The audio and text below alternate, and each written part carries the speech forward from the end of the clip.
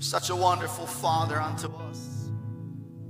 This morning, we're filled with the joy of salvation. We're so thankful for the ultimate sacrificial love that Christ has brought unto us from the heart of the Father. We are here. We are the fruit of your love, sacrificial love, whose life was extinguished on the cross, whose blood was poured out for my sins, for our sins. We are your church. We are your people, sons and daughters of the Almighty God. We worship you and adore you. Receive the worship of our hearts this morning. We love you, Father. We love you, Jesus. We love you and honor you, Holy Spirit.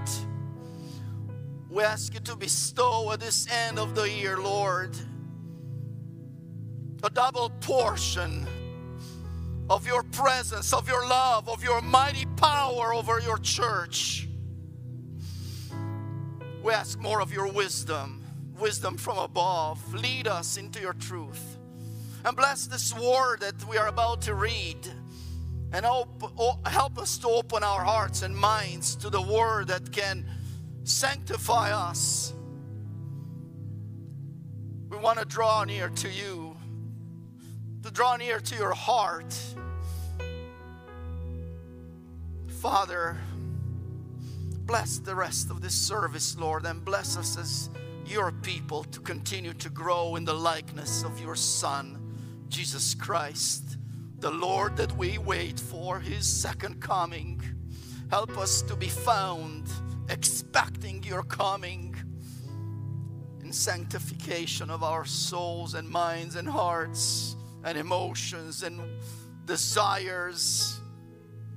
Lord, I ask you to bless Bethesda Church with a double portion today. In Jesus' name we pray. Amen. Dear Bethesda Church, let's continue to worship the Lord in reading the scripture, the same passage that Pastor Simi has read. Isaiah chapter 9, the first 7 verses.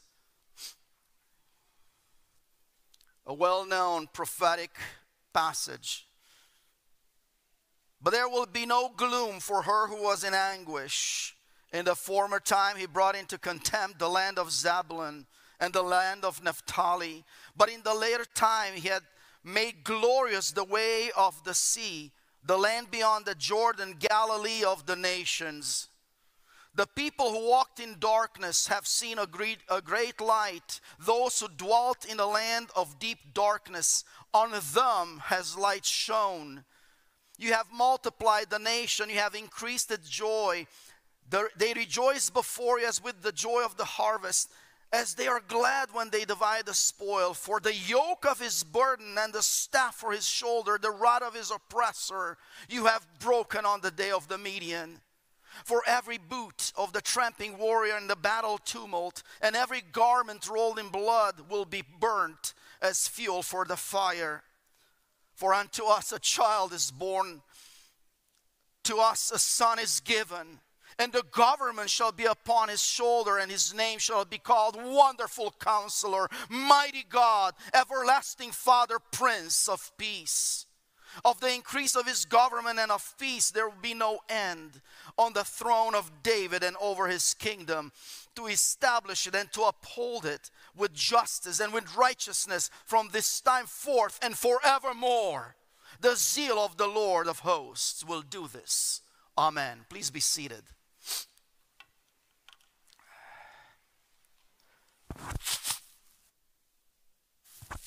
Dear brothers and sisters, dear Bethesda Church, it is good to be in the house of the Lord. Amen? Just our sister churches in the metropolitan Detroit have had to close their doors because of the situation that we'll go through. But we are so grateful that we can come in presence and to worship the Lord. We've been through the Thanksgiving season, and we are about 2 weeks into the Advent season. And of course, the Christmas season unofficially began right after the Halloween, and you heard all those Christmas songs, maybe even before the end of October. All the department stores, they're playing all this most of them secular Christmas songs, because they try to brighten the mood of the shoppers, maybe doubling, hopefully, the what they spent last year. But why are the department stores, and actually all the stores, even the grocery stores, using music? Because, as you probably know, psychologically speaking, songs are especially powerful, and they can have a huge influence on how people feel, think, and act. Songs have power, which brings us to our text this morning, Isaiah 9. This passage is not a narrative, is not a story, it's actually a prophetic song. Songs, as I said, have power where there's no hope, to bring joy, and when there's no joy, to bring light in the midst of darkness. It is important to understand the context of this prophetic song. So if you just look at chapter 8, the one prior to our passage this morning, these events took place about 700 years before the birth of Christ, before the first Christmas. And the Spirit of God inspired the prophet Isaiah to bring this prophetic song of hope in the midst of darkness, difficulty, and distress that the people of God, the elected people of Israel, were going at that time. The Assyrian Empire was oppressing Israel, and the elected people was deeply in bondage, despair, and hardship. They had a choice to make. They had, like all of us, had a choice to make. Would they turn their hearts to God? Would they turn completely their lives towards the source of life? Or they will continue and doing things in their own ways? In a similar way, my beloved, each and every one of us, even if it's 2,700 years later, we are called by God to walk in the light and to walk away from darkness. Let's read actually Isaiah 8:19 to 22 to establish the context of chapter 9. Just to add to our understanding, verse 19, the Bible says, "And when they say to you," and this is God speaking to prophet Isaiah, "Inquire of the mediums and the necromancers who chirp and mutter. Should not a people inquire of their God? Should they inquire of the dead on behalf of the living? To the teaching and to the testimony. If they will not speak according to this world, it is because they have no dawn.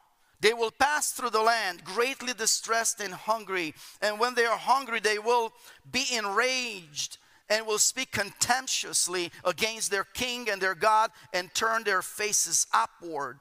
And they will look to the earth, but behold, distress and darkness and gloom, the gloom of anguish, and they will be thrust into thick darkness." This is actually the context where we need to understand when this song, prophetic song of chapter 9, Isaiah, comes piercing, at least with a ray of hope, the darkness of despair that this people of God were going through. What is the important thought to observe in chapter 8, which is the context of chapter 9, is that God offered them light. but they chose darkness. God's chosen people, the people of the book, the ones that they had the scripture, the Torah, the books of the wisdom and the Psalms. They had the revelation of the Almighty God in the book. They were supposed to look for their answers in those tragic times in the Word of God, especially in those existential times. But instead of consulting God and looking into the Torah, they were consulting idols. They were consulting the spirit of the dead. And that's why the prophet Isaiah had to warn the people of Israel to return to God's teaching and to the testimony. Because in the midst of being famished, they were dying of hunger. They were being killed without any hope every day. Their women were raped. Their children and youth were taken captive. In those dark times, instead of turning their hearts to God, instead of returning and repenting and coming back to their God, they were going to idols. And they were inquiring of the dead, which is an abomination to our living God. My beloved, we know that we are surrounded by darkness. And the darkness is actually exponentially ever increasing. Just those of us who are still young, like myself, 30 years ago when I came to the United States, and looking back now 30 years after, I cannot recognize America. Because America is constantly self-destructing. The darkness is falling deeper and denser every single day. If you watch the news, those of us who are still watching, I haven't been watching news much since the election was over. I confess to you that I watched too much before. I haven't been watching, but I know what's in the news. You know, we are kind of connected and just, they come in, you know, the headlines, you know. But we see that there an ever-increasing darkness. Darkness is taking over our society, over the entire political systems, the structures, over the educational systems. The darkness is taking over financial, over media, over arts, over everything that is a structure or a system of our system or of our society. But we also see darkness, how it's affecting even human relationships. In our own church community, we have people who've experienced pain and still experiencing suffering. Some who have experienced draining depressions and crippling anxieties. Even in the people of God, we have those who need to heal from past hurts. We have among us those who have experienced the battles of addictions, even among God's people. And there are so many types of addictions, and many among us have felt the experience of, unfortunately, losing a loved one. Yes, indeed, darkness is real, and we sense it. We live through it. It's getting darker and darker with every passing day. But there is something else that's also true. As the evangelist of the Old Testament, the prophet Isaiah, he's starting to sing this song, of prophetic song. Let's read verses 1 and 2 from chapter 9. But there will be no gloom for her who was in anguish. In the former time he brought into contempt the land of Zebulun and the land of Naphtali. But in the later time he had made glorious the way of the sea, the land beyond the Jordan, Galilee of the nations. The people who walked in darkness have seen a great light. Those who dwelt in a land of deep darkness, on them has light shone. Although it's true that when God offered a light, or offers us light as a people, as a nation, we oftentimes would choose darkness. You know what else is also true? God refused to give up on us to remain permanently in the darkness that our ancestors, our great parents, Adam and Eve, took us with their disobedience and their rebellion against God. Because that's when darkness started to seep into the human race, into the human societies. And by the time of chapter 6, God said, I'm sorry that I created humankind. And in the times of Noah, he wiped out the entire race and gave it a new beginning. But things continued, even from the righteous Noah and his family. The darkness continued from that very point, and until now, it has become really, really thick. Do you know what's my favorite word? One of my favorite words in this text is the word but. Or other translations is nevertheless. În limba română, totuși întunericul, totuși. But.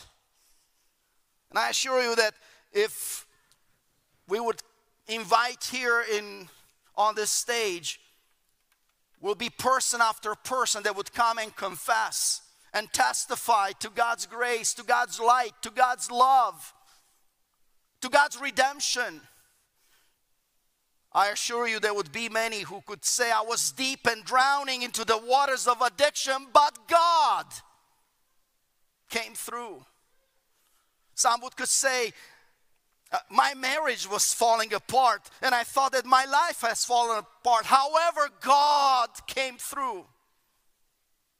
Or some could say, when my loved one died, I thought that I had died also. Nevertheless, God came through. Glory to Jesus. God refused to give up on us forever, to remain in this darkness. Verse 1 says that in the past, in the former time, he humbled the people of the land of Zebulun and Naphtali, but in the future, he will honor the people in Galilee of the nations. This region in the northern Palestine, my beloved, the Galilee of the nations was a backwards place, was a mix of Jewish and non-Jewish population.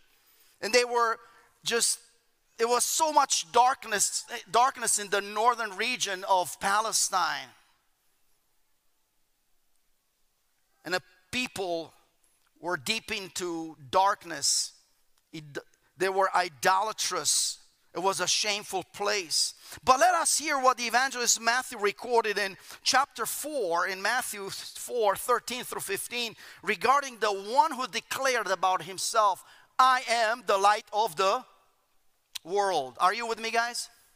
I am the light of the world. This is what Matthew recorded. Leaving Nazareth, Jesus went and lived in Capernaum, by the sea in the territory of Zebulun and Naphtali, so that what was spoken by the prophet Isaiah might be fulfilled. The land of Zebulun, the land of Naphtali, the way of the sea beyond the Jordan, Galilee of the Gentiles, the people dwelling in darkness have seen a great light, and for those dwelling in the region and shadow of death, on them a light has dawned.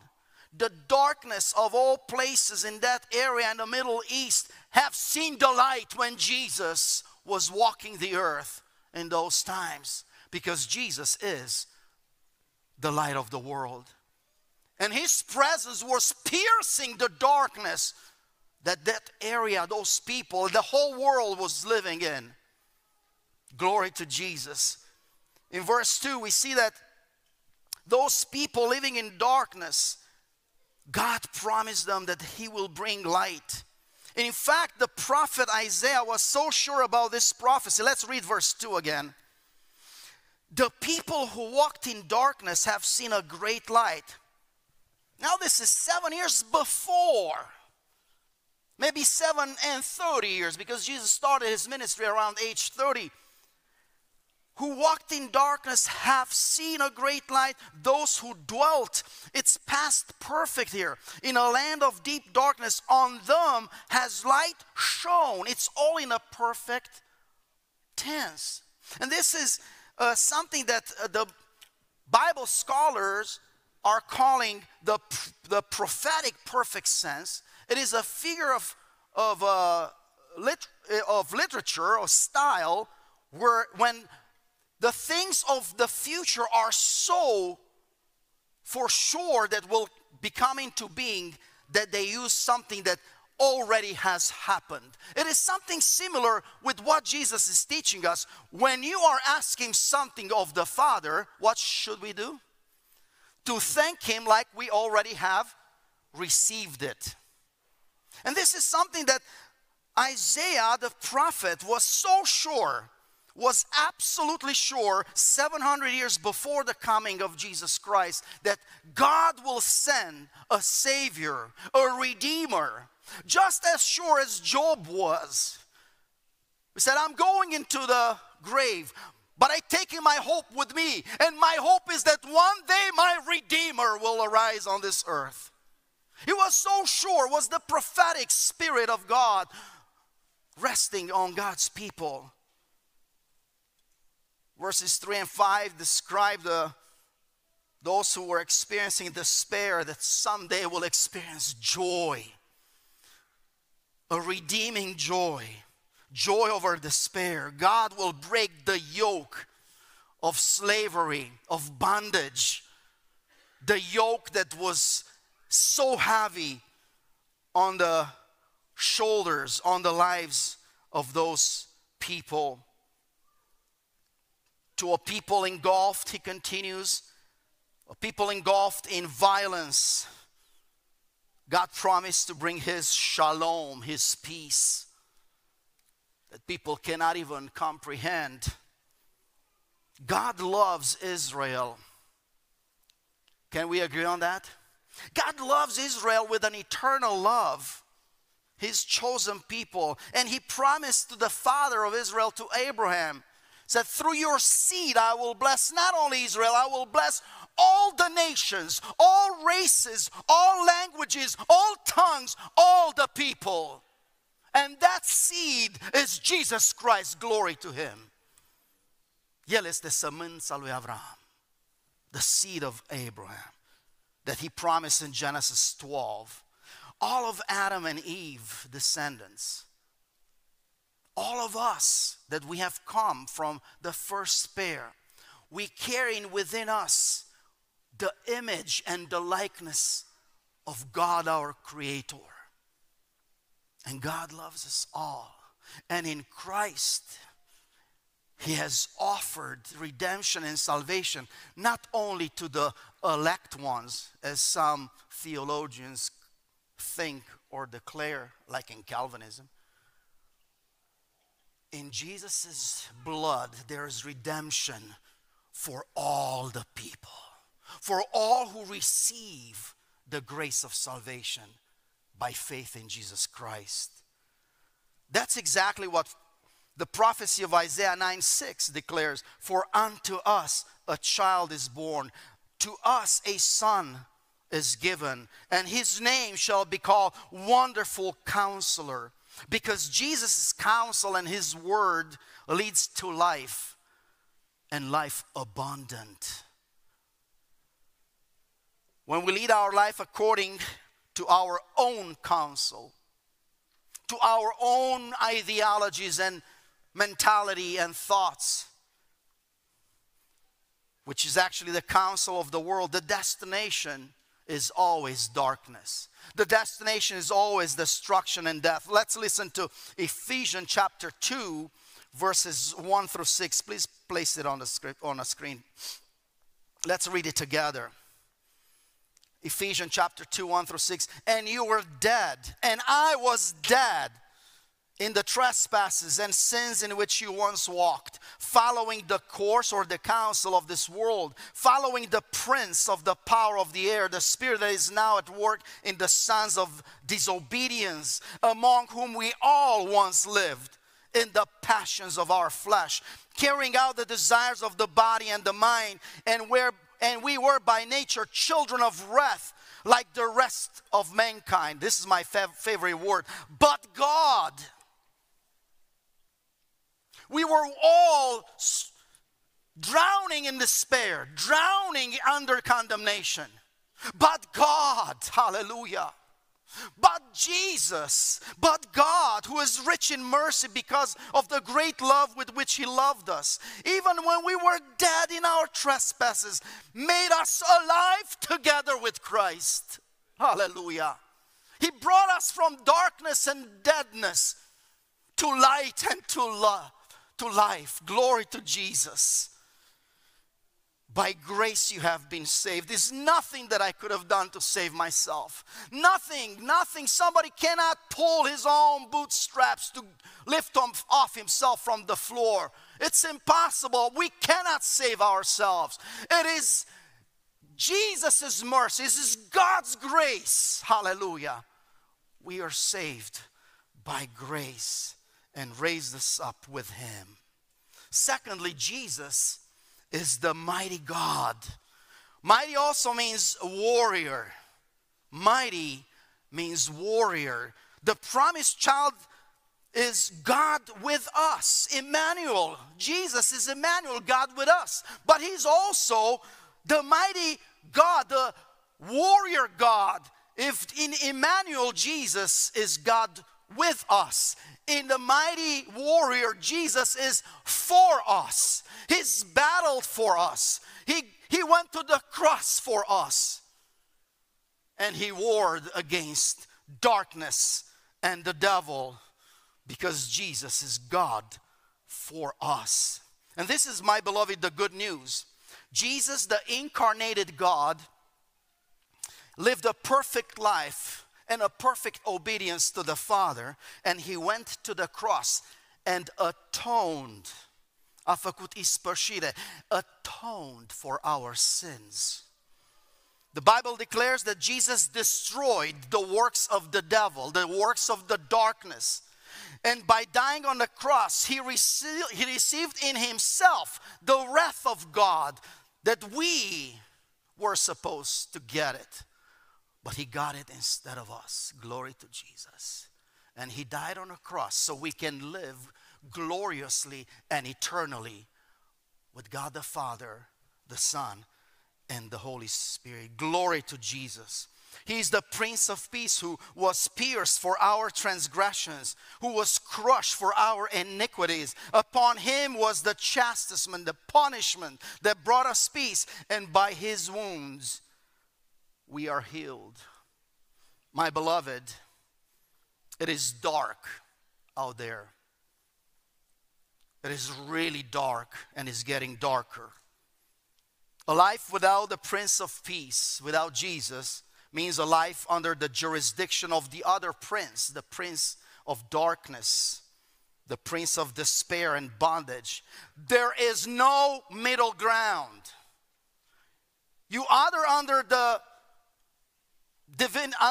jurisdiction of the Prince of Love, the Prince Jesus, King of Kings, or you're under the jurisdiction of darkness and the principalities, the Prince of Darkness. There's no middle ground.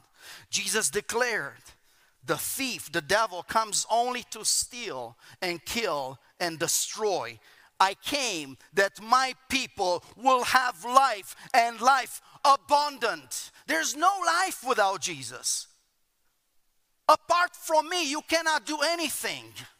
Apart from Jesus, we have no life. We have no future. We have no destiny in heaven. We have a destiny that we don't want to talk about it this morning. To the teaching and to the testimony, my beloved and young people, young folks, Romeo, Pelle,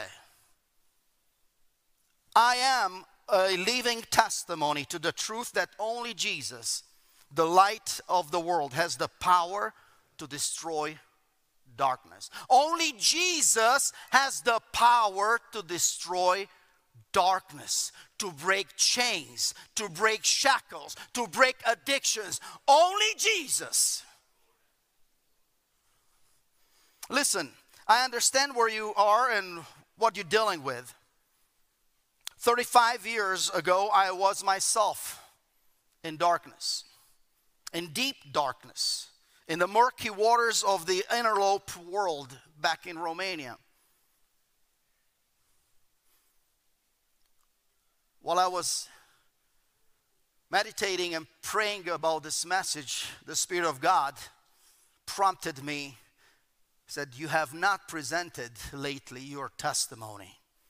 And when the word says, back to the testimony, hear my testimony, my beloved brothers and sisters, young folks. By the age 16, I was mesmerized by science and science fiction. I was an avid reader. I was a top student, which helped to love books. I was going with 2 luggages at the, remember those, my folks, my age, antiquariat, like used books. I was taking 2 luggages with used books, sell them, and on that money purchase 2 other suitcases with books. And I was so much into history, into science. And in those times, my mom just got, when I was 5, my mom became a Christian. My dad was a communist, was an atheist. He was, I lived under 2 worldviews. And my father was not agreeing with my mom that sopocait. My mom suffered for her faith, but she never gave up. I was always fascinated by the theories that we, as a human race, we are the experiment of a higher extraterrestrial intelligence. And this planet Earth was more like a lab, that they were looking at us, how we develop, and they were kind of playing with us. I want to believe anything and everything that rejected God's existence. I did not believe in God's existence. I didn't want to believe in God's existence. Because you know why? To calm my conscience. Because God placed in every one of us a conscience, where He is talking to us. Sometimes we want to muffle it down, to just quiet it down. We don't want to hear God's voice through our conscience. And what I was doing, I was just constantly muffling God's voice. Said, "You do not exist. I don't want you to exist." Because when God exists, you know what? There is a final judgment. If God exists, then I will one day stand before Him and give a response to everything that I've done. So I live my life apart from God, knowing in my heart that God does not exist. As an atheist, I became a slave of alcohol before my going to the military service. I became a slave to tobacco. I was smoking 3 packs of cigarettes. Thank God there were no drugs back in the communist Romania, because I would have definitely tested and tasted. I became a slave to darkness and a slave to my own vices. We live in a world where people love their shackles, their chains, their vices. They even brag about. I was one of them. I was bragging how much I was able to drink, how much I was able to do all these stupid, dark things. All of that because I did not believe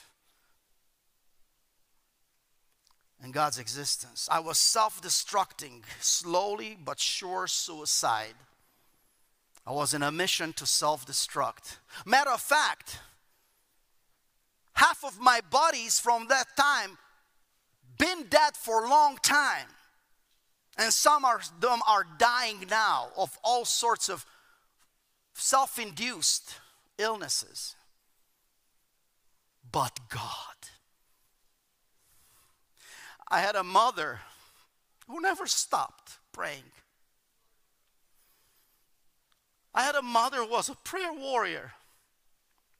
Like you have a mother and a father that are praying and fasting and crying out to God for you. And you know what? God will never hit you over the head to say, get into my heaven, get into my paradise, get into my heaven. No. But because my mother was praying for me, my beloved, God constantly put me in situations and circumstances that I had to face God and say no to Him and no to Him. But my mother's prayers were like a shield of protection over me. Over and over and over again, people, my buddies that we were fighting, street fighters and all that, going to discotheques and all that, we got in a fights, and some of my friends were broken jaws, broken whatever. I was, okay, got a fist or two, but never really damaged. God protected me even in my craziness because of my mother's prayers. Hallelujah. My mom never stopped. And because of my mother's prayers, one day on January 8th, 1986, God sent a prophet, an old Hungarian gentleman, 72 years of age, Yanni Bacsi. And this guy was a gentleman, was such a gentle spirit. He knew that my dad was not a Christian. So this was after my military service, I was not 21 yet. And God sent this old man, this prophet, into my home. And he thought that God sent him there for my father. I came from work around 4 o'clock, always came home, eat fast and go. And didn't know if I'm going to come at night home because I was a vagabond. So when I came into the house, this old man was talking to my dad. My mom was gone for her second shift at work. And my sister says, a prophet came to our house. I said, what's a prophet? So a man of God who God uses to speak about things that nobody knows and about the future. I said, baloney, I don't believe in that. But I was intrigued. God used that curiosity in my life. So until my sister prepared for dinner, I went and sat down in the suffrageria in the living room with my dad and this older gentleman. And he was surprised that Sora Maria avea și un băiat, that she had a son. And God spoke to him in that moment, this is the soul that I sent you here for. So they were talking, and he found out that I'm an atheist, that I'm a vagabond, that I'm a no good. And he had the Spirit of God. He was bold, said, may I pray for both of you? So at 5 o'clock I was ready to go for a dating with a Hungarian girl. It was my girlfriend at that time. I said, oh yeah, go ahead, pray. But I was very sarcastic. Bagiocoritor. I was just looking at him like a man that doesn't know what's his name. Lost because I was a man of science. I was bragging with my scientific knowledge. And that guy started praying with words that I didn't understand. What are those?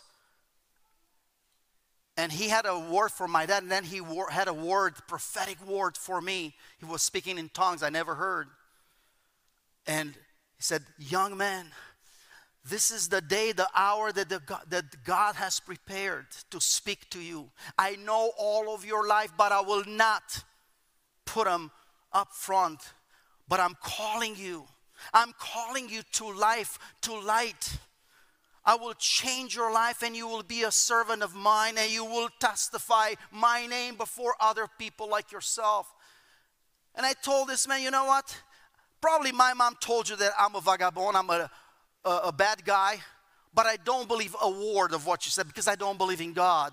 If God exists, I challenge him. If God exists, let him talk to me about something that only me, not mom and dad, nobody else, just me knows about it.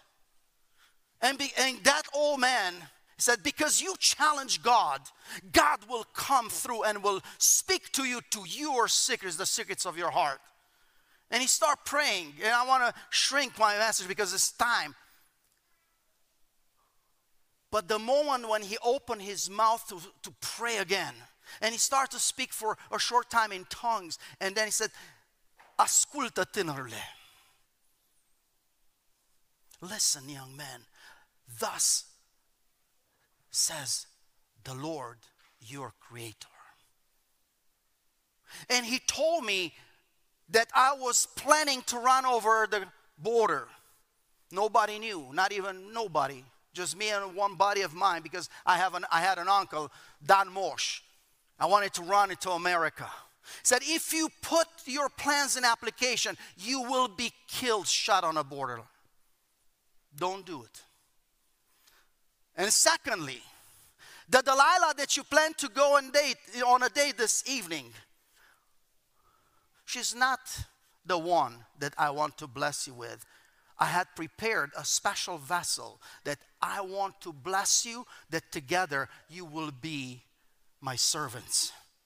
Now, my beloved, by the time he was done with the first part, who I was sitting on a sofa like this, and look at him sarcastically, I dropped on my knees, on my fours, and I was shaking.